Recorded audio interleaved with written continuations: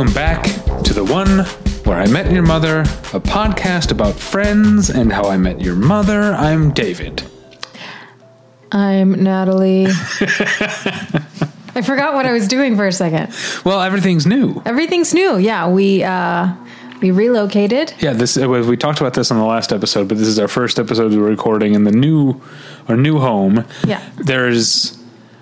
I feel like it probably sounds a little echoey because there's like nothing on the walls right now. We have a rug, thank God, which probably helps. Yeah. But I think like the bare walls in this room, because that's like the last step of moving in for us, and probably for a lot of people, is hanging stuff. We've gotten some mirrors and stuff up, but we've got a lot of stuff to hang. We need a lot of decor. Yeah, and hopefully that'll help the echoiness, if it is echoey. I don't know. It sounded okay in the sound check, but I already feel like it's a little echoey. Bit yeah. Yeah.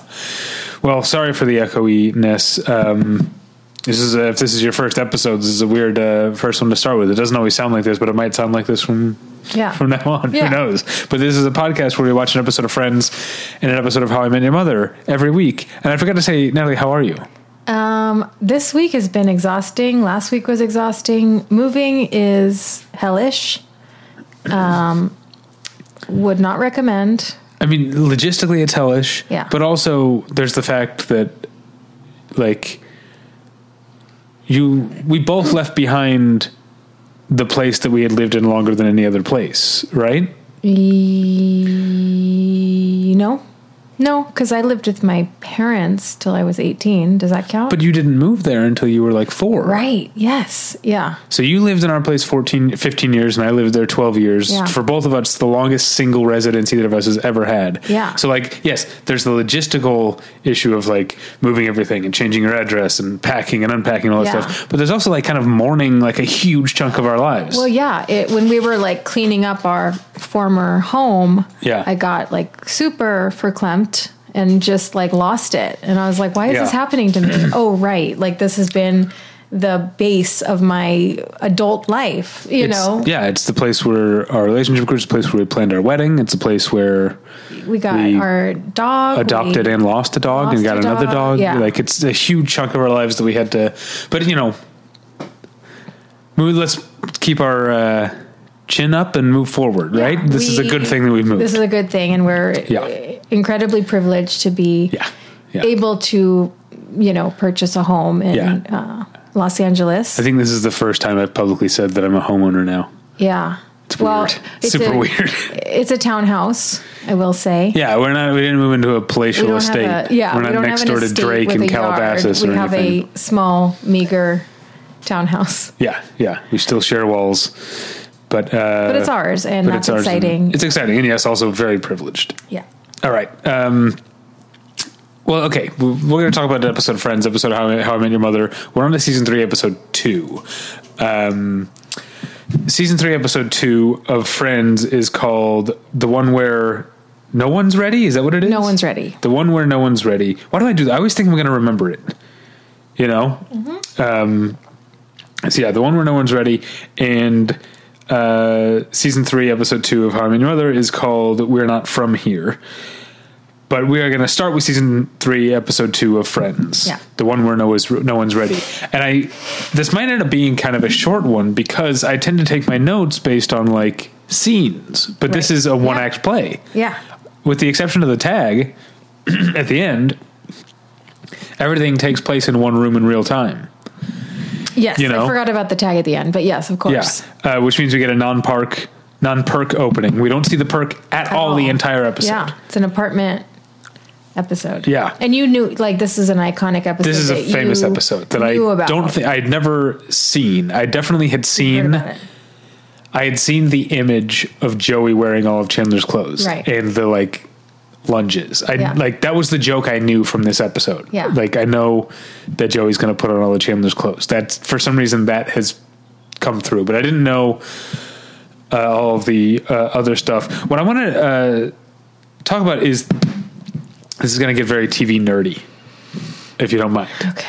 I'm going to talk about the concept of a bottle episode and what actually qualifies, because I feel like people use the term bottle episode a lot. I think we've had this conversation on the pod. Oh, have we? I think so. Oh, okay. because I thought this was the first bottle episode that we've had, but I don't think this, I asked by the strictest definition, I don't even think this counts as a bottle episode. I asked if it was a bottle episode. You quickly corrected me and then went into telling me exactly the difference. Well, I'm telling the listeners. Okay. So, okay. Sorry if we had this before, but you know what? I have another podcast that I've been doing for 15 years. I've repeated myself plenty on there too. It happens. All right. You know? So the strictest definition of a bottle episode is very simple. It's only existing cast, only existing location, like sets, you know? So you're not spending any money on guest stars or building new sets. That's the idea, is to save money. We have had this conversation before, because I'm remembering saying this now, that like there's Angel has a bottle episode that's actually jokingly called Spin the Bottle.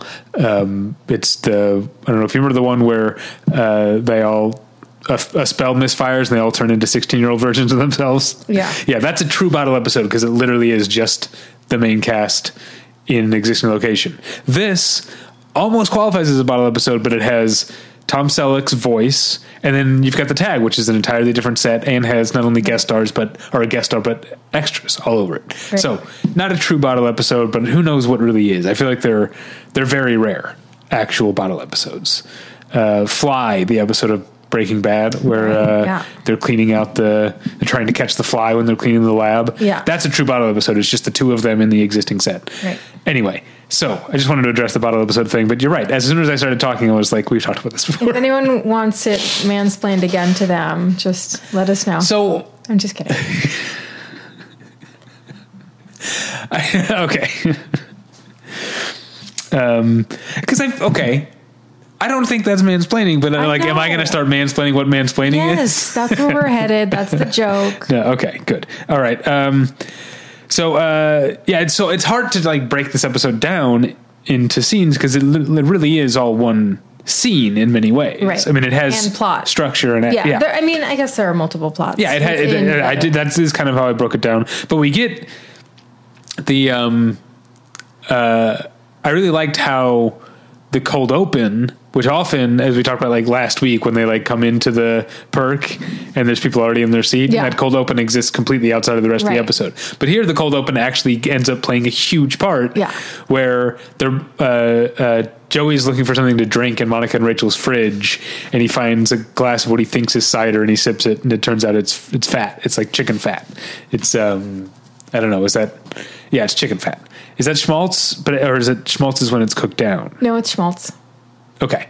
I didn't know if it was schmaltz in liquid form. I thought of schmaltz as more of like a paste. It doesn't matter. Okay. Because you can change the form of it, but it still remains schmaltz. Okay. So he takes a drink of schmaltz. A weird container for schmaltz, I would think.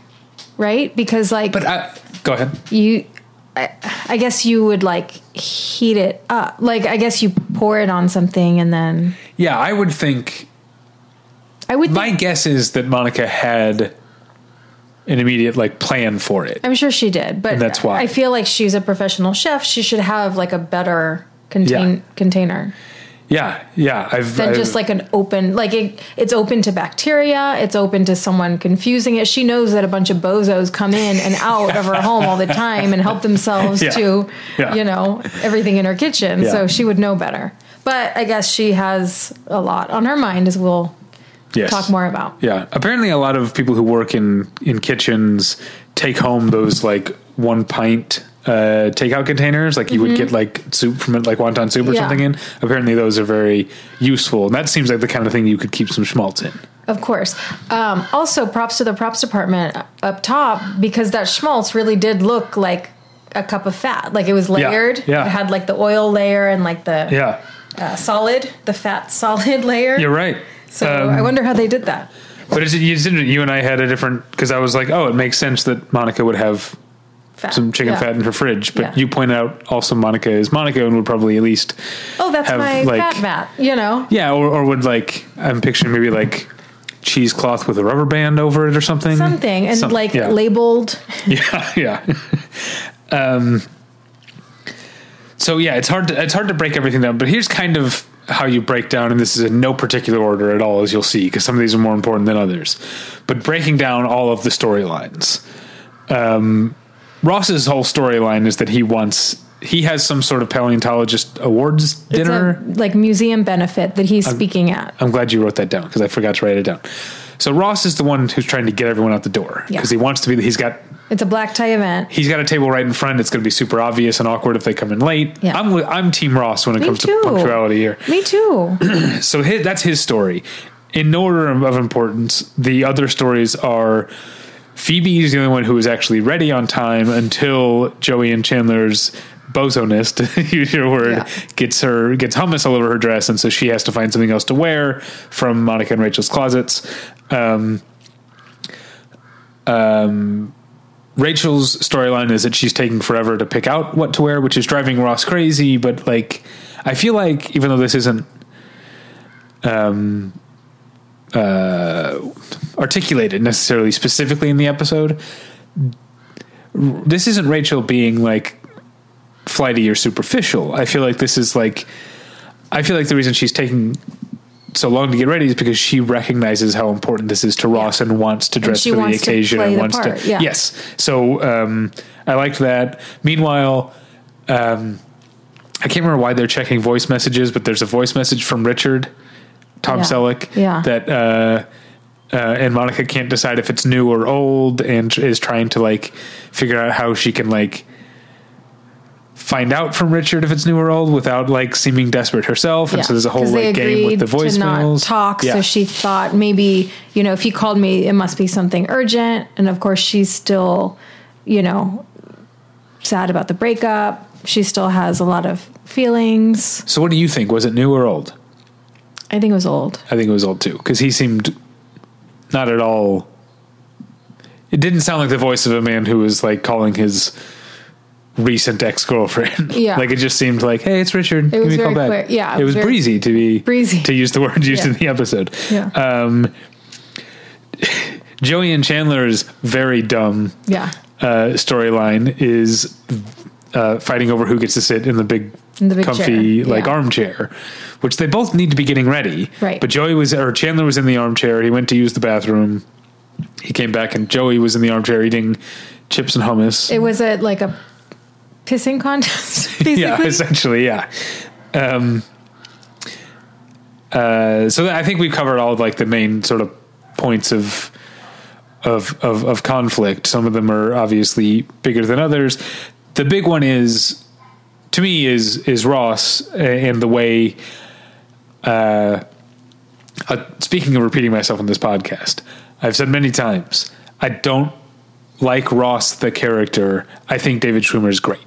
Yes. Yeah. And the way that he goes from being like the frustrated comic relief to turning on Rachel and yelling at her and humiliating her in front of her friends is very natural and believable, and like made me physically uncomfortable in the moment. Yeah. I thought it was a great bit of performance from him. Yeah. But you can also understand where he's coming from a little bit, because I was so frustrated too. And this is an example of them being bad friends. I feel like when they are good friends towards each other, it's like notable, because I feel like so often they're like antagonistic of one another. And I feel like this episode, like, Ross is your best friend. He's nervous about this like big deal event. Like it's something that's like very meaningful to him. All he asks is that you be ready at this time. He's getting the cabs, and none of them are taking it seriously. And they're all just like fucking around. And I would be like really pissed. Yes. But I think I think he was mean to Rachel. He was mean, but it was like a confluence of, is that the right word? Yeah. Other things I noted in the episode, it's funny how, because at one point, Monica calls Richard's daughter. So the premise is she's listening, she has the code to check Richard's messages. So already, if you're like a Gen Z, you're watching this, you're like, what? What's it? Yeah. Because I of course had an answering machine as early as like my sophomore year of college. I had an answering machine because it wasn't until my junior year of college, I think, that I got rid of my landline. So I had an answering machine as recently as, 2002. But even then, this thing of being able to call from another phone and check your voice messages, I don't I never knew how that worked, and I never did that. I do that currently with my office line. I can call it in and type in a code and get my messages at work. Huh. Sounds like your office needs to catch up to mine. If someone leaves me a voicemail on my office phone, a WAV file gets emailed to me, and I can listen to it wherever I am. I work for the government. We don't get water. We don't get anything. I have to join a water club to get water. Yeah. No water club will have me. That's right. You can't get water in your office unless you're part of the water club, but the water club is booked up, and there's a waiting list. And you've been there like 5-6 years? Well, different offices, but yeah. Okay. Yeah. I guess I could have, if I had the initiative, I could have started my own water club and like got people into it, but like, who has time for that? Is the waiting list public?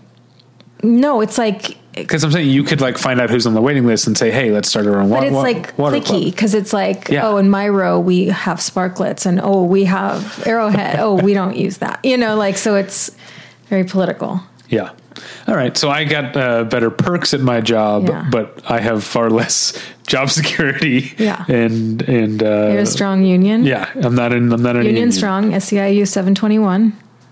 Ooh, go, do unions have mascots? Like, no. Okay. They should go warthogs or whatever. Okay. So that's already like one thing to get over, that like Monica can call Richard's voicemail and check, because she has his password or can check his voicemail. So she hears a voicemail from another woman. She's like, is he seeing someone else? Or maybe that's his daughter. So she's going to like call his daughter to try and like confirm that's her voice. She does call the daughter. It's clearly her voice. Yeah. They both, in both the voice message and when she answers the phone, Monica calls, she answers, she starts with hola. So that's how you tell. But so as soon as like Monica hears, Michelle is her name, Richard's daughter, hears Michelle's voice, which there you go. That's another guest star this episode had, voice only guest star. As soon as she hears Michelle's voice, she hangs up. But then Michelle like star 69's her or whatever. Yeah. And Phoebe says something like, she must have that caller ID thing. Yeah. So the idea that caller ID was new, which I remember when it was. Yeah. Like the idea, it was revolutionary to me. Oh, yeah. The idea, and I'm not going to name any names because I don't know who listens to this podcast, but there were definitely like extended family members where I'd be like, that's not for me, and I don't care to talk, and I can't answer. Right. And then like star 69 and star 67. Wait, what was star 67? 67, you could block your number. Oh, okay. So star 69 was to call back the last number that called you, which actually just showed up in a Sopranos episode you and I were just watching.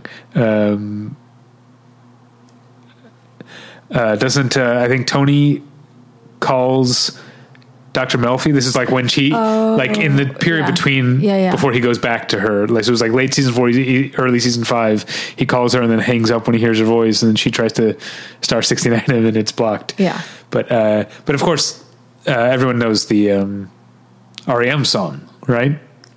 Oh, well, because it's off of Monster, which is like one of their lesser albums, but it's like, I know you called, I know you called, I know you hung up my line, star 69. You don't remember that song? No, it's an REM song from 95, I guess. I remember that album, 96. But I guess that song didn't. I remember that album because, do you remember the CD case? There was like a lion. Right, the cover, but the case itself, most things came in the same like interchangeable like clear plastic cases. This was an orange case. The entire thing was orange. Yep. And that was, I liked when there would be something new or special. There'd be like a sleeve, or when you'd have, instead of a case, like the digipack, the cardboard, like, sometimes there were like stickers or like a map. Yeah. Yeah. I remember we just reminisce about 90s CD releases, but Sonic Youth's Experimental Jet Set Trash and No Stars, is that what it's called? Mm-hmm. It didn't have a booklet, it just had a series of sheets, and you could like, whichever one you wanted to be the cover could be the cover. Yeah, that's very smart. Yeah, I liked that. Yeah. That was fun. Choose your own adventure. Choose your own album cover, which kind of like, to get into Blu-ray, Shout Factory, when they put something out, they do a fun thing with the Blu-ray, like art, which is they like commission a new work of art, you know, that's really cool looking. But then on the inside of that, they will reprint like a version of the art that's like the original, like one sheet from when the movie was out in theaters. So you can choose, you know, if you've got Killer Clowns from Outer Space or whatever, like, do I want the cool, like new Killer Clowns art that they made, or do I want the retro original one sheet as my, you can do that with like pretty much all Shout Factory releases. That's a cool thing they do. Yeah. Okay. I'm glad that I'm finding, blind alleys to go down in digressions, because I don't have that much more to say about this episode. To get to the whole thing with Joey and Chandler is when Chandler goes to, or Joey goes to get dressed. We're in season 3 and I still can't keep them straight. When Joey goes to get dressed and Chandler's like, I'm going to get the chair back. Joey takes the cushions with him. So Chandler at some point, I don't know when this would have happened. Chandler goes into the apartment and steals all of Joey's underwear. We never see that happen. And it, like, logistically, I can't figure out if Joey was going to change, wouldn't he be where his underwear is? How would Chandler have access to his underwear? I didn't understand when Chandler did this. Goes into his room. But we've established that Joey's changing. So where is Joey? Did he wait for Joey to go to the bathroom, I guess? Yeah. And then go in anyway. And we also didn't see it happen. It could have been during a commercial break, whatever. It's not important. It's just something that I noted. So, then this was funny because, Chandler steals all of Joey's underwear, and then Joey says something like, "You're going to steal my clothes. I'm going to do the opposite." And I literally thought to myself, is he going to show him his clothes? And Chandler says, what, are you going to show me my clothes? Yeah. So I was on the same page as the Friends writers in that that's a very funny joke. But no, instead he puts on all of every article of clothing that Chandler owns, which, this episode is in real time. There's definitely some costume changes that would have taken longer than they would take in the 22 minutes or whatever. That's not important. And then Joey's like, could I be wearing any more clothes? Yeah. Maybe if I weren't going commando, better not do any lunges, which I thought to myself, okay, well, there's only one article of clothing that's actually affected by the lunges, right? Right. You know? You didn't think that? No, I did. Yeah, I did. Like Joey he probably should wash everything, but there's only one thing he really needs to wash. But he was like making a point to like be like getting sweaty and everything. Yeah, because he's wearing too many clothes. Yeah. And then on their way out, Monica attempts to erase the message she left and leave a new one, and accidentally changes Richard's outgoing message to her apology message, in which she says something like, I don't know, maybe I'm getting my period, which is like just to make it the most embarrassing outgoing message possible.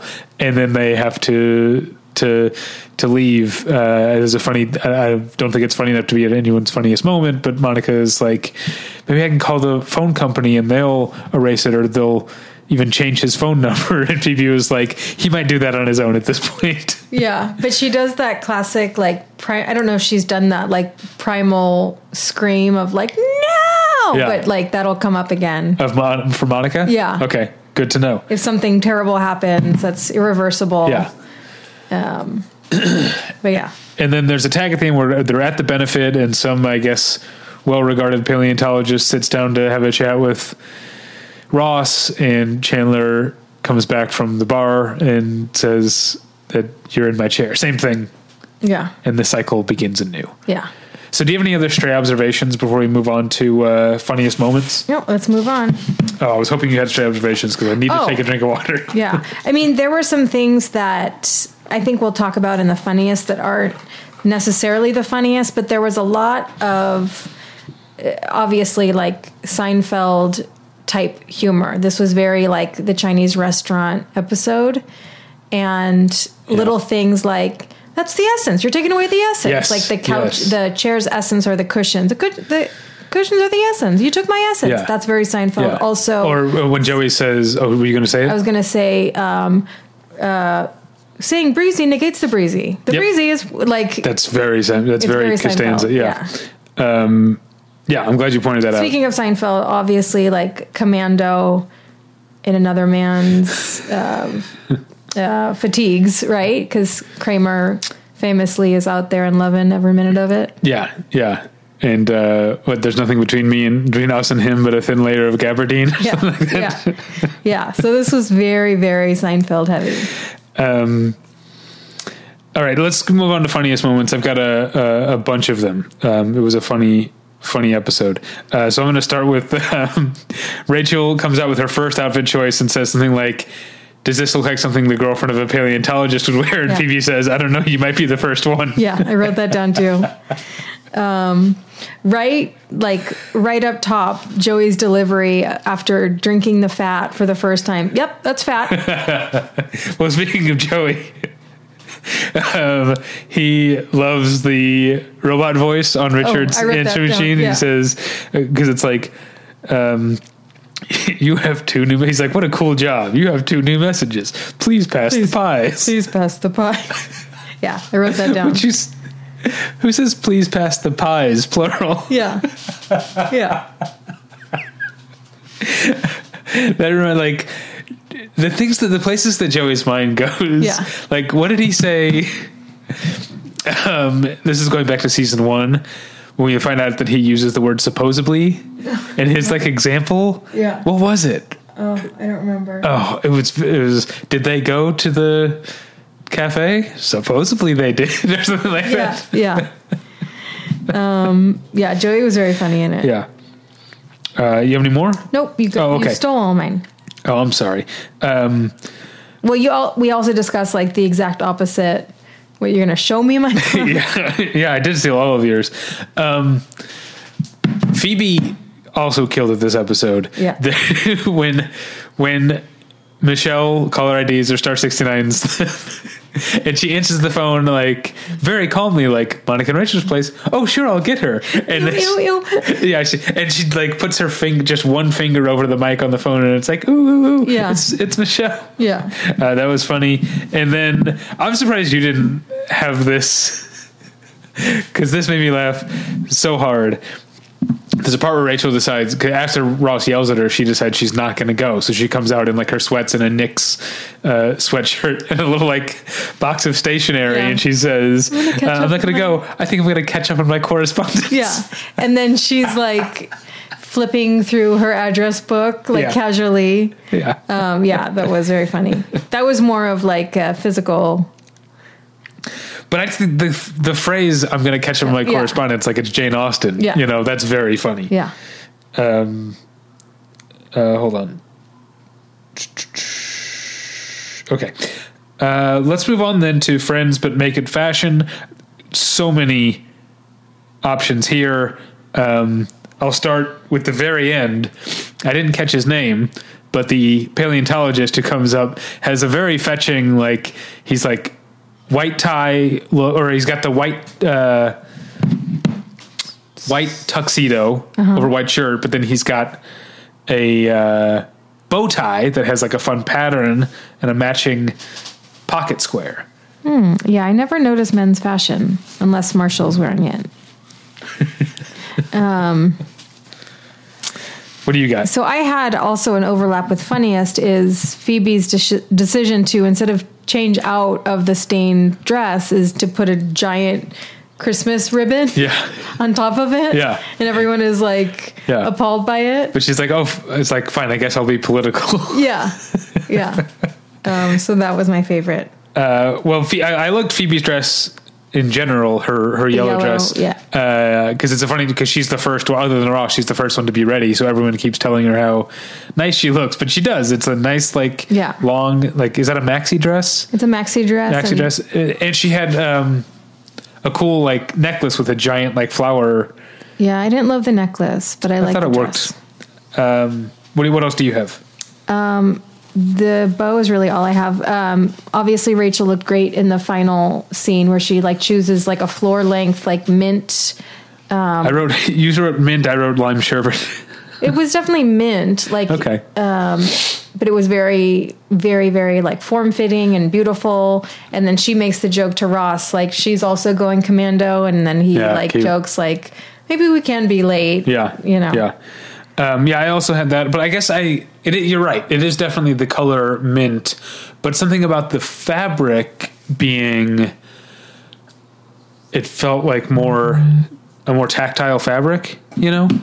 That was my phone. Oh.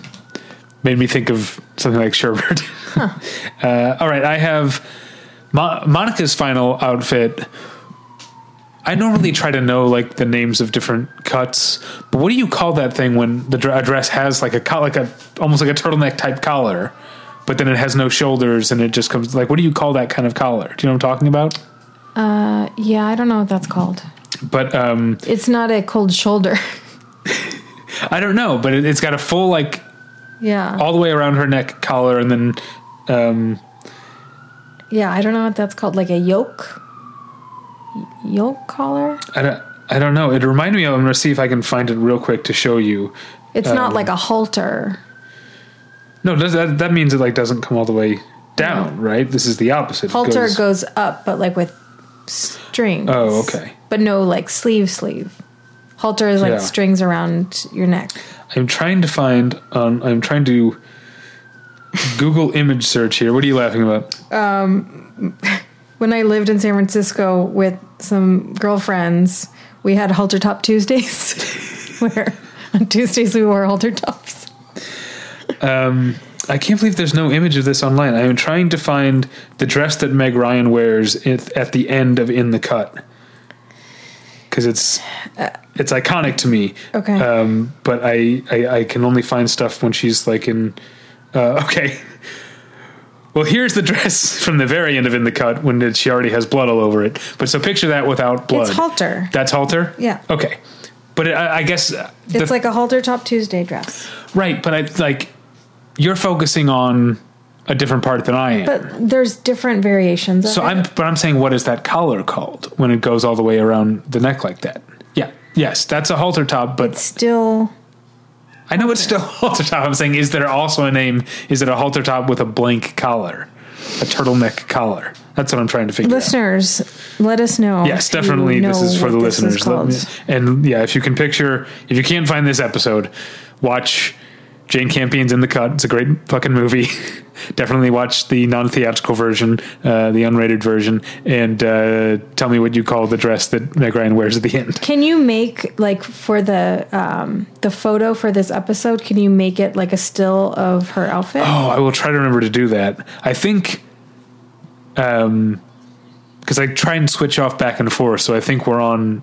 I was going to use a How I Met Your Mother photo this time, okay? Because I used Friends last week, okay. But maybe in the, like, below the break, when you click on the post at battleshippretension.com, maybe you can see a picture of the halter top, if I remember to do that. Now, I found a neckline cheat sheet.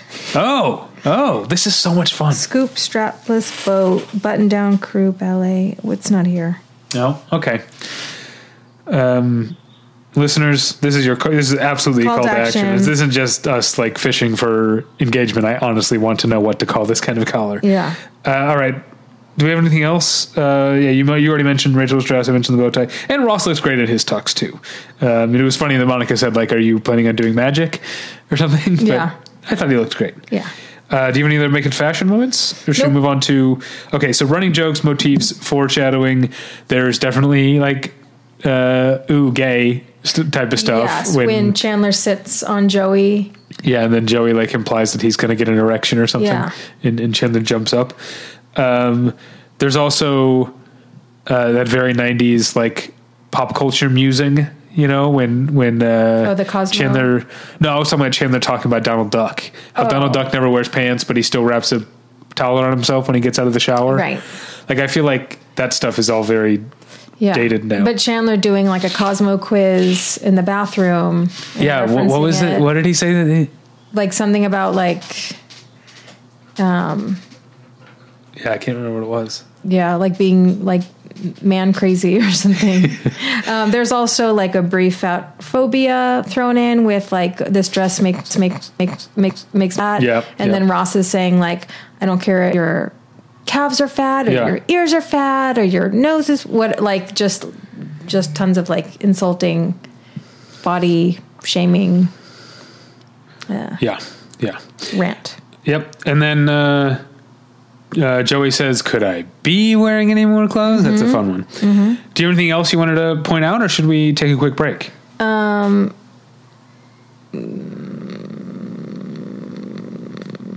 didn't someone, one of the dudes got like horned up when there was like a fight? Oh yeah, like Chandler says something like, is it strange that I'm turned on by aroused? Yeah. But which is foreshadowing, as we've talked about. Yeah. That at this point I know that Chandler and Monica end up together. There's been enough foreshadowing. So Monica and Phoebe are fighting over the phone, and Chandler becomes aroused. Gross. Yeah. All right, well, let's take a quick break. Okay. This episode is brought to you in part by Noom. Forget one-size-fits-all diets. With Noom, you get a personalized weight loss plan that's tailored to your lifestyle. No food is off limits. Enjoy your favorites while discovering healthier habits.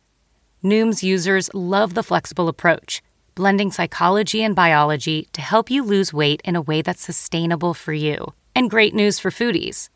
Noom just released the Noom Kitchen Cookbook with 100 delicious, healthy recipes. Stay focused on what's important to you with Noom's psychology and biology-based approach. Sign up for your trial today at Noom.com. That's NOOM.com. Grab your copy of the Noom Kitchen wherever books are sold. And we're back. We're back to talk about season 3, episode 2 of How I Met Your Mother, which is called We're Not From Here. And Natalie, take it away. Okay. We get a McLaren's opening. Sorry. Take it away.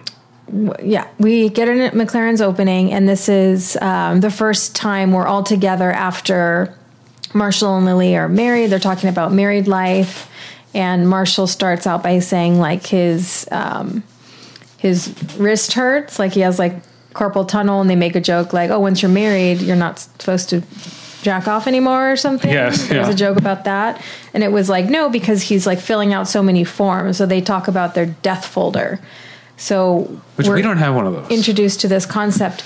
I mean, we need to do like some sort of like will. I think we've been saying that on this podcast. But I've told you before, you are on my life insurance. So you're set if I die. If you die, I'm screwed. I think you're on my life insurance. I think you should double check that. Yeah. Anyway, this is can't imagine what else I would have put. I don't think you put anyone. You have to like go into your... Yeah. I'm sure I did the first time I got these benefits that I have. My current employment started early 2020, right before the pandemic. So late 2019 when I was hired, I would have filled it out. You would have had to have a conversation with... But also, my employers... I'm going to be changing employers again, so this fall I will have a chance to start from scratch anyway. Right. So, but yeah, something to think about. So their death letters are letters to open upon the death of the other. And it's like kind of sad and emotional. And I don't think a lot of people do these things, but maybe I'm wrong. Yeah. I feel like when you see the loss of a loved one, there's like lots of like photos and like videos. But yeah, I don't know a lot of letters written. Anyway, so they have death folders. And then we move on to Robin's little storyline, and we get a flashback of her in Argentina, and she's kind of like in this like surfer commune with like bongos and nudity and free love, and she has inappropriate braids. Culturally insensitive. But you're taking my make it fashion moment, but Robin has like white girl on vacation braids. Yes. Yeah. And then of course, don't act like you didn't do that. I did one as a child at Venice Beach. My sister and I would get hair, like a single strand of like hair wrapped. Yeah. And it would go like very long, and it'd be multicolors, and it'd have beads on the end. So I never did like the full cornrows from a cruise that girls get in Bahamas. I've been on 2 cruises in my life. Yeah. One with you, but earlier than that. Yeah. I definitely went on one to the Caribbean. Yeah. And like after the first, what do they call it? Like excursion day, or we call it like 30%. Yeah, at least 30% of women came back, girls and women came back with just full braids. Yeah. No, I had one. I'm not saying it was not appropriative, but I didn't do the full. Yeah. Robin. So Gael's with her, and he is confused by their, like, they are purposefully like trying to confuse him with language, which is upsetting. Yeah. This is you're turning around me because I stole your funniest moments. You just stole one of my funniest moments when they're like talking to Robin about Gael, and then he comes to the table and they're like, switch to big words, and they start using like multi-syllabic words, you know, saying paramour instead of boyfriend. And like, and then he's like, you guys talking about baseball? Yeah. And Barney says like, mark my words, this will masticate you on the gluteus or something. Yeah. I liked that. So they're trying to confuse the foreigner, which is on brand for these people. Yeah. And then we get a scene where Marshall lies about writing the death letter to Lily. So he feels really bad about it. And he is at the apartment, and then he starts writing it. And there's like a funny little image of him as like an angel dedicating this like heartfelt letter. And then he sneaks a look at hers, and hers is just like stuff to do, like just like a series of bank accounts, and there's no emotion, there's no letter. But I like that they still have the image of her like standing on a cloud, like in a sweet voice saying like ATM pin 5459. Yeah. Cancel subscription. L. That was very funny. And then we get Robin and Lily at McLaren's together, and they're talking about Gael, and she's kind of, Robin's kind of like comparing how, like, what an amazing, like, sensual experience she had in Argentina with Gael. And when it compares to her, like, modern life, it's like not as great. Like when he fed her like fruit there, it was wonderful. But then he tries to like feed her spaghetti on her couch, or he tries to like throw her computer off her desk and like, you know, have, you know, passionate love, you know, and she's like, oh, laptop. So it doesn't translate. And she's kind of like, she wants to revert back to her like free spirited vacation self. Yeah. So they're two like, in combat, I guess. Yeah. So Marshall and Lily are fighting about the note because she's upset that he opened the letter. So they like joke that they're having their first fight as a married couple, which is cute. They like take a time out from the fight to hug, which is kind of like a throwback because when they, at the end of season 1, when they were breaking up, you know, they established that they had these like the ability to time out because they were like arguing for so long about her going to San Francisco that they got hungry and they took a time out to like eat Chinese food and then went back to fighting. Yeah. So like this is an established thing with them. I think more people should do that. Like, because the fight's going to get worse if you're like not drinking water or if you're hungry or, you know, like we'll have a more constructive argument that's more thoughtful of the other person if like all of your other needs are satiated. Yeah. But that's like, it's one thing to say that. Yeah. Because it's like saying like, I'm only going to have 2 drinks tonight. Yeah. But like once you've had 2 drinks, you start to be like, I can have another drink. If like during an argument we had, I said, can I go to the kitchen and like make a sandwich? You'd be like, what the fuck is wrong with you? Okay. So I don't know how Ted and Barney come up with the idea to pretend to be tourists. Oh, because they see all the women in McLaren's are immediately drawn to Gael. Yes, they're obsessed with Gael because of his accent. And, of course, they're, like, white bros that can't handle, like, any sort of accent or any sort of, like, cultural differences. They're just jealous. They're just jealous, yeah. So then they decide to pretend to be New York, like tourists in New York for the first time, and it works. They meet some girls, and they're pretending to be from small towns in Missouri, which is where I'm from. Yeah. Although I'm from the part that calls it Missouri. Yeah. But, there's, I can't remember if we talked about this on the podcast before, but do you remember the Simpsons episode that was like a Huck Finn, like Mark Twain thing? Yes. And like Bart and Nelson like run away from home and they're like taking a raft down the Mississippi. Yeah. And they pass a sign that says like, now leaving Missouri, now entering Missouri. That's so true. Yeah. Like you get closer to Arkansas and it suddenly becomes Missouri. But at first they say like, we're from a small town of south of France. So they're like all over the place, but they're counting on these girls being kind of like gullible, which they are. So these girls, I like the little jab of like, they recommend like, oh, what's this? McLaren's, because they're in front of the bar and they're like, oh, that bar is so lame, which I love. I love like taking them down a notch. Like this is a lame bar. You are lame people. But my argument here though, is that you don't want your local regular hangout to be too cool a bar. Yeah. You want it to be kind of lame. Yeah.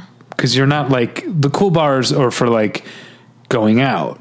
Yeah, but I think the bar where you just go for a drink should be kind of lame. Like, I mean, you and I no longer have a regular watering hole because our watering hole during the pandemic became like pure like MAGA, anti-vax, anti-mask thing. So we haven't been back there since before the pandemic. So we need to find it. But that place was lame, but in a great way. Yeah. Like it was very basic. Yeah. And that's what we loved about it. So I feel like I still defend them. Unassuming, non-pretentious bar. And I feel like that's what McLaren's is. And so for the purposes that they use McLaren's for, it's just like a public living room. Yeah. It works. Yeah. So these girls take them to Tater Skins. And they say the finest of their 57 East Coast locations. Yeah, which we didn't see it, so I couldn't give props, but I was hoping to see some taters. We saw like a basket with like paper, you know. Yeah. But we didn't see any taters. And then they were like jazzed because this is like the easiest, cheapest date. And we found like the lamest New Yorkers that we could find. Meanwhile, we go back to Robin and her apartment is full of like travelers that Gael invited over. Yeah. There's an unfortunate scene where like she's in the shower and some like random dude is like peeing while she's taking a shower. Yeah. And I think they're supposed to be Australian. Okay. But I don't know if it's just when she finally kicks them out, which I'm getting ahead of myself here, the way she kicks them out. But well, she gives them first GFHL, which is Guidelines for Harmonious Living. And she recites the whole, like her whole spiel and none of them are listening. They don't hear her over like the bongos or the soccer match. They're just so rude and like oblivious. Yeah, and one of them, she's a narc about marijuana is illegal, but apparently she accidentally got dosed with a blueberry muffin before she went to work. Yeah. So she was like, she was so baked. She was like, now I'm going to go take a nap because I'm still a little baked. Yeah. So then we're back with Barney and Ted with the lame girls. They're in a taxi cab and they get mugged, I guess. So then they're in... Which is like... I feel like there's some racist undertones here when they find out where they're going, and he's like, the South Bronx. This is the bad part of town. Yeah, and the South Bronx, we're going to get mugged, and then they do get mugged. Yes. Although it reminded me, did you ever watch Detroiters on Comedy Central? No. There's a great joke, because it's Tim, what's his name from I Think You Should Leave, and then Sam. Robinson? Yeah. And then Sam... Richardson. Yeah, so it's them... and they're from Detroit, and there's a part where like there's some new companies moved into their building, you know, and it's like all these out of towners, and they're like, have you heard of this place? Is that we want to go here for brunch? Is that a safe neighborhood? And they're like, yes, it's a safe neighborhood. Detroit's not as bad as you've heard. And then they're like, oh, good, because Google says it's only a 12-minute walk. You can't walk there. You're going to get murdered. Yeah, it's a very funny joke. So. These creeps are hoping to get some thank God we're alive sex out of this equation until they find out these girls are from New Jersey. And then they insult New Jersey, and it turns out the cops are also from New Jersey, so the cops don't give them a ride either. So then they're stuck in this dangerous neighborhood. Yeah. I have so many thoughts on Ted's little like anti-New Jersey speech, because it's like... he's not a native New Yorker like Lily, you know, he's also from somewhere else. He's from so he's Cleveland. Not allowed to have like, but also selfishness. I'm not a native Angelino, but I have a lot of Los Angeles pride, but I don't use my Los Angeles pride to behave like I'm better than people who live in Orange County or whatever is Orange County the equivalent of New Jersey? I don't think it is. I feel like maybe San Bernardino is the equivalent of New Jersey to Los Angeles. I'm not sure. Anyway, or even Ventura County where you grew up might be more Jersey-ish. Anyway, I'm really torn on like, I think it's okay for someone who's not from a place to take pride in the place where they live. Yeah. In some cases, you could argue that it's even a more hard-earned pride because they like came to this place and made their life there. But why do you have to gain? You don't have to do it by putting down other places. Exactly. Yeah. Exactly. Yeah. And that's, I'm not going to talk about capitalism and like, you know, you have to, in order to like be bigger and stronger, you have to push someone else down. Yeah. So we don't have to do that at all. Period. Yeah. We can all follow these guidelines for harmonious living. And, yes, exactly. And West Orange GFHL. and the West Village can coexist.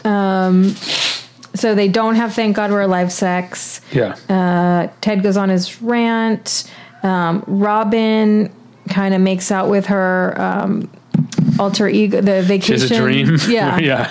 Alter ego.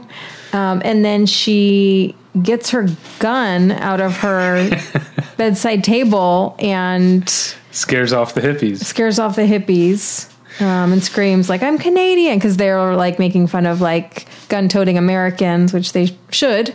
Yeah.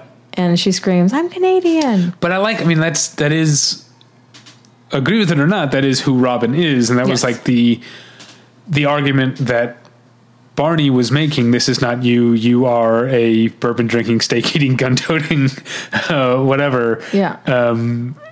Again, doesn't sound like a person I would necessarily. Actually, I do think if Robin were a real person in the real world, I think we would get along. But not necessarily politically. But I guess that's a bit of.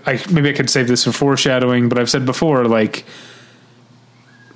Barney sees Robin for who she is and like actually cares about her. And this is like planting seeds for where this story is going. I took note of that because he was like, he was like creepishly excited by Robin making out with another Robin, but there's like another level of that. Yeah. Yeah. Remember when he like wow, she is really pretty. When she was not wearing makeup, he was like, oh wow, you're gorgeous. Yeah. Like it's real with him. Yeah. Yeah.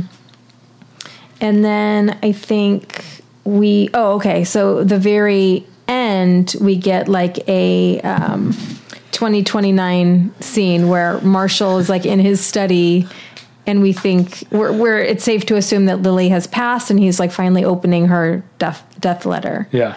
But it turns out, it just says busted and she like comes walking in she's very much alive and it's like a long con. Do you think that's what Jason Segel will look like 7 years from now? Yeah. 2029 is like in throwing distance. Cause I was trying to think this version, she didn't end up dying, but for a second we were led to believe she died in like her early 50s. That's sad. Yeah. All right, so can I have a couple other stray observations before I move on? I like that this episode, even though I'm not on Robin's side with the guns and all that stuff, I do like that this episode pointed out how annoying and awful hippies are. They're the worst. I know you have more tendencies, more sympathy for the literal unwashed masses. Well, I find hippies to be annoying. And I like, because this episode, like hippie Robin in her dream is like, what about making time for laying on the beach and thinking about peace? Don't you care about thinking about peace? And I feel like don't you care about thinking about peace is a pretty good takedown of the empty hippie philosophy. Right. But I've always told you, like, you could stand to be a little more granola because, like, even when it comes down to, like, waste and leftovers, like, you just, like, have zero interest in. I recycle. Right. You're very wasteful. I don't know. You don't care about plastic. You don't care about waste. What are you talking about? All of your, okay. All right. Yeah, I'm just saying, you could stand to be a little more granola. Okay. But you still want me to take a shower every day, right? Yeah. Yeah, exactly. But if, like, there are some days that I choose not to, I don't want you to judge me. I don't judge you. Huh. Listeners, do you think David's judging me for not wanting to take a shower every single day? This is a total digression, but it made me think of something I wanted to ask you. The opening scene. Mm-hmm. Before Gal comes, and they're talking about the death letters or whatever. And then Lily gets up and is like, I'll get the next round. Now you, for a brief time, few months, you lived in London, but you were there with mostly other Americans. I'm not sure. Did you? Because my understanding is when Brits go out to the pub as a group, it's not like it. Mostly when Americans go out to a bar, it's every man for themselves. Everyone has their own tab. You go order your own stuff. Brits, when they go out as a group, they take turns getting rounds. The rounds. Yeah, I like that. Yeah, but I also like if there's 6 people in a group, does that mean you're committing to drinking 6 rounds? That's why it doesn't always work. And also, like, when you get your first drink, you have to open up a tab at the bar. So there's probably, like, I don't know, different payment things, and then there's Venmo. So I feel like it gets complicated. But listen, I hope we have some British listeners who can tell us, like, give us the ins and out of how getting rounds works. Do you Venmo after, or is it literally like, I'm buying this round of drinks with the expectation that I will be getting free drinks in return down the line? And then some people come and go throughout the night. It's not like the same, like if there were like a group of 4 and we said, okay, we're going to like sit down at a bar together. Yes, that makes sense. First round's on me. Second round's on me. You know, like that would make sense. But if it's like a birthday hang or something and people are coming and going, like I don't want to pay for like I'm just in for one or what, like. Yeah.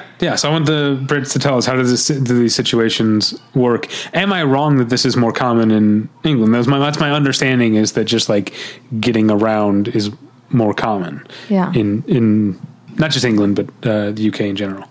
Also, it's like there would be different, like, oh, I want this, I want that. It's not just like a round of pints. It's like, I want a vodka soda with lime. I want, tequila. I want, so there's like a bunch of different drink orders. Yeah. Should we move on to funniest moments? Yes. What do you got? Wait, why did I write out-of-towners and their pantsers? That's mine, yeah. Okay, that Ted is like getting annoyed with these like basic faux New Yorkers. Yeah. And Barney is like, hang in there. We're about to go from out-of-towners to in their pantsers. Yeah. So yeah, you took both of mine. Okay. You took the big words scene, and you took the out-of-towners to in their pantsers. I also laughed at like, that's kind of a lame bar. But we already talked about that. But it also, another argument in my favor, these girls turn out to be lame. Yeah. So if they think McLaren's is a lame bar, maybe that actually means it's cool. Yeah. Okay. But these dudes are lame too. Like just Ted because they're cool. Like, yeah. Who do you think is the coolest of the group? The coolest? Yeah. I mean, I'm not a cool person, so I feel like Lily. Marshall and Lily initially bonded over the fact that they both love Violent Femmes. That's pretty cool. And you just saw Violent Femmes, and they're 2 days ago. Cruel World. 3 days ago. And they're not like lame. Like they like smoke pot and like party and like get drunk and. Yeah, they're all cooler than the friends. Yes. Yeah. Should we move on to How I Met Your Mother but make it fashion? Yeah, we talked about braids. Yeah. I liked, because Barney's so often in a suit, I like his like small town Missouri plaid shirts and stuff. And also I liked the first part of the episode, because like in the flashbacks and the dreams, like Robin's like full on faux hippie, but even like in her life for most of the episode, she's wearing like flowy like beach dresses and stuff like that. when she finally like breaks it off with Gael and she shows up at McLaren's in this like Argyle like sweater vest, it's like the first time in the episode when when Robin is like fully herself again. Yeah. And I liked that outfit. Yeah. Running jokes, motifs, foreshadowing. What did you find?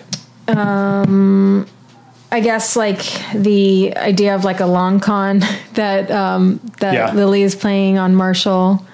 Oh, I thought you were talking about them pretending to be out of town. That too. Ted and Barney. Yeah. That too. That's just like a con. That's just like tricking women into having sex with them. Right. And that's what Barney does. That's what Barney does.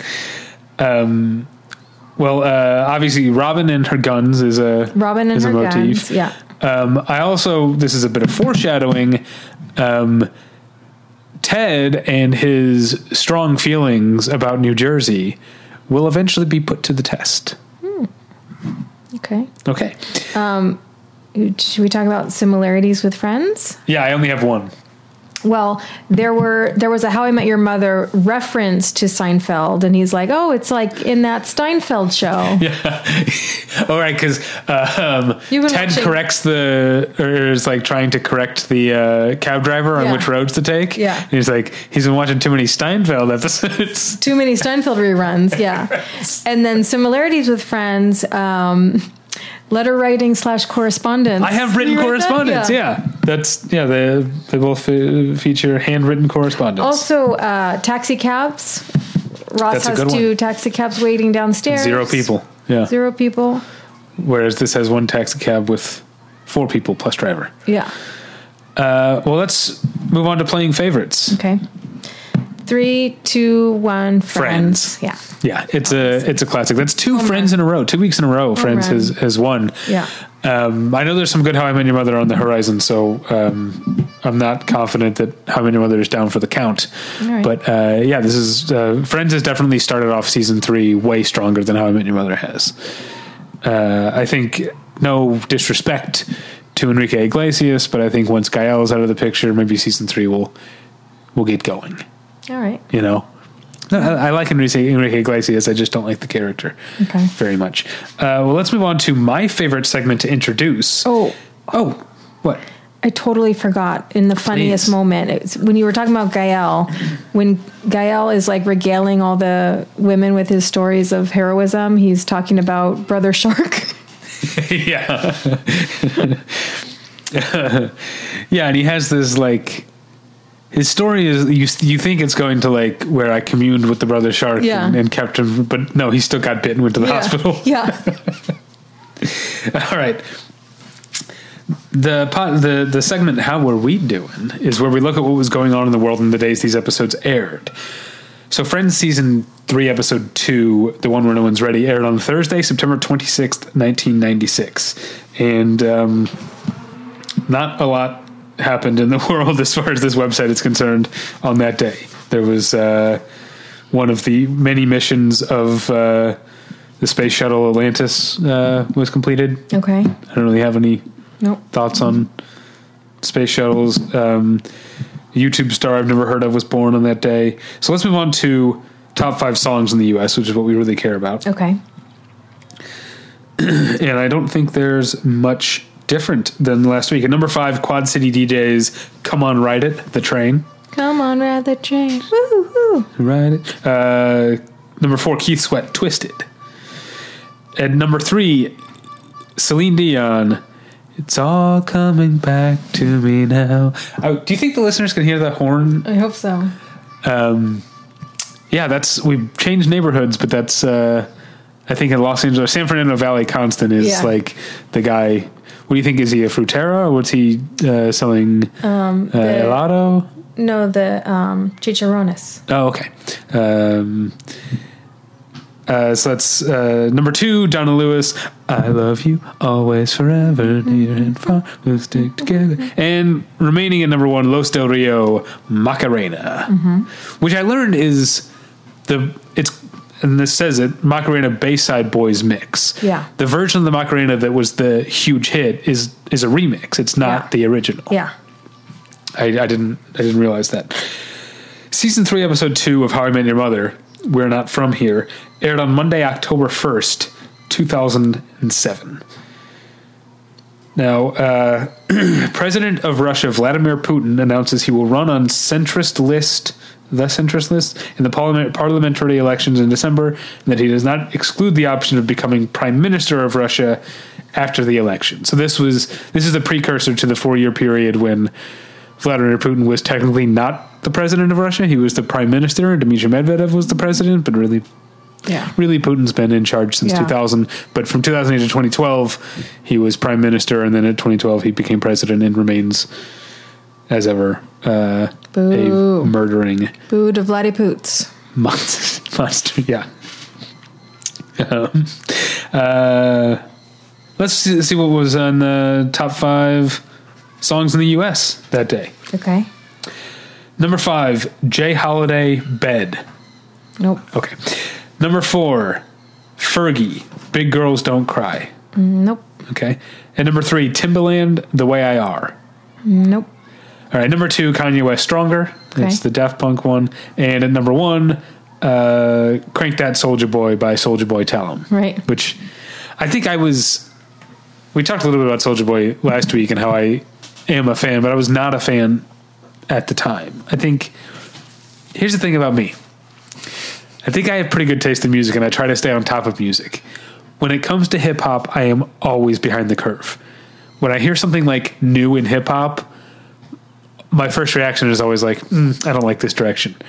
And then I catch up to it. It takes me, and that's been true my entire life, that I have not been someone who can immediately key in to what's going on in the hip hop world. I have to like stick my toes in and like wade into each direction. You know, I still haven't, I mean, it's been years now, but like emo rap, like Lil Uzi Vert, like I don't like it. I'm sure I'm wrong, but I can't grab my head around it. But I'm sure in 5-10 years I'll be bumping it. Yeah. Anyway, final segment is called Challenge Accepted, and this is where we try and predict what's going to happen on the next episodes based on their titles. First, we have to look at how we did. Yeah. I think we both did pretty well for ourselves. Yeah, I think you have a better memory. I always had to look up how we did, but we both nailed it. Yeah. Yeah, I said the gang is lollygagging while Ross becomes ever more apoplectic. Yep. I got even more on the nose than I could have thought. Yeah. You said Barney and Ted hop on and hop off the tourist bus as a ploy to pick up unsuspecting NYC hotties. So that's... Yeah, we're tied. Yeah. Tied at 1 apiece on the season because we were both wrong last week. Yeah. So I know you don't have the Fearless Flyer. I don't know if we packed it, if you need to get a new one, but we need a summer or like a spring edition, but... Can you vamp? Trader Joe's sparkling white tea with pomegranate juice beverage. Pleasantly pomegranate-y, ultra Friends, and season sweet. 3, episode 3. Friends, season 3, episode 3 is called The One with the Jam. The One with the Jam. I'm going to say it's referring to like preserves or whatever, not a jam band, right? The One with the Jam. Or the band, The Jam. Well, it's a lowercase t, so I don't. Maybe you're right. Maybe Paul Weller actually shows up in this episode. It wouldn't be that far removed from having Chrissie Hynde on an episode. Yeah. But I'm gonna say Monica ropes the gang into making homemade jam with her, and let's just say things get a little bit sticky. Good one. Okay, so that is my prediction for season 3, episode 3 of Friends. Okay. Season 3, episode 3 of How I Met Your Mother is called Third Wheel. Okay. So I have to find out who the third wheel is. I'm gonna say that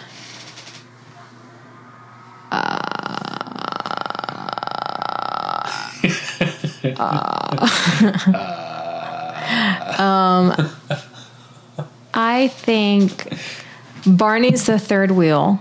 Okay. And I think that's obvious because he's always like the fifth wheel. Yeah. But he's either going to be with Marshall and Lily or Ted. And, even though Ted and Robin aren't together anymore, they're still like close friends. So Barney is going to, it's going to be a field trip. And Barney's going to be the third wheel. So Ted and Robin take a totes platonic field trip. I didn't commit to Ted and Robin. Oh, I thought you did. No, either Marshall and Lily or Ted and Robin. Oh, okay. Take a field trip. And Barney is the third wheel. Ted and Robin. Well, then that messes up my platonic thing. Do I have to decide? Yes. Okay, platonic. Okay, we'll stick with Ted and Robin. Okay, so Ted and Robin take a totes platonic field trip, and yet that meddling Barney still manages to be a third wheel. And possibly igniting a little more chemistry. Okay. But then maybe that's just what they need. Wink. Wink. Heart eyes emoji. I don't think you can do emojis in the Notes app. Oh, okay. Can you? I don't think you can. I don't know. I'm sure you can. What? I'm sure you can somehow. Okay, maybe you can. I'm just an old man who doesn't know how to check my voicemail. Yeah. Yeah. Well, this is fun. We did it. We did it. We talked about season 3, episode 2 of Both Friends and How I Met Your Mother. You can find this episode wherever you found it, but make sure to subscribe, review, rate, like, whatever. You can find posts for every episode at battleshippretension.com, and you can leave comments there. We always love to hear comments there. You can also email us at the one where I met your mother at gmail.com, or follow me on Twitter and comment on Twitter, which seems to be the most popular way for people to comment on the show, is to @ me at Davey Pretension. But we'd still prefer if you just emailed us or left a comment at battleshippretension.com, because I don't always remember to show Natalie the things you tweet me. I try to remember, but I don't always remember. But that's at Davey Pretension. Now, forgive me, Natalie, I've forgotten. Where do you want people to find you on the internet? I don't, as you know. But you should, if you like this episode, you should tell your friends, tell your mothers. You should rate it. Give us 5 stars if you like it. Anything less, let us know why. Let us know about the neckline of a halter top used by Meg Ryan in the cut. Let us know if you want something mansplained by Davey. But yeah, you should like and subscribe and share this. Until next time, see you in East Westernton, Missouri.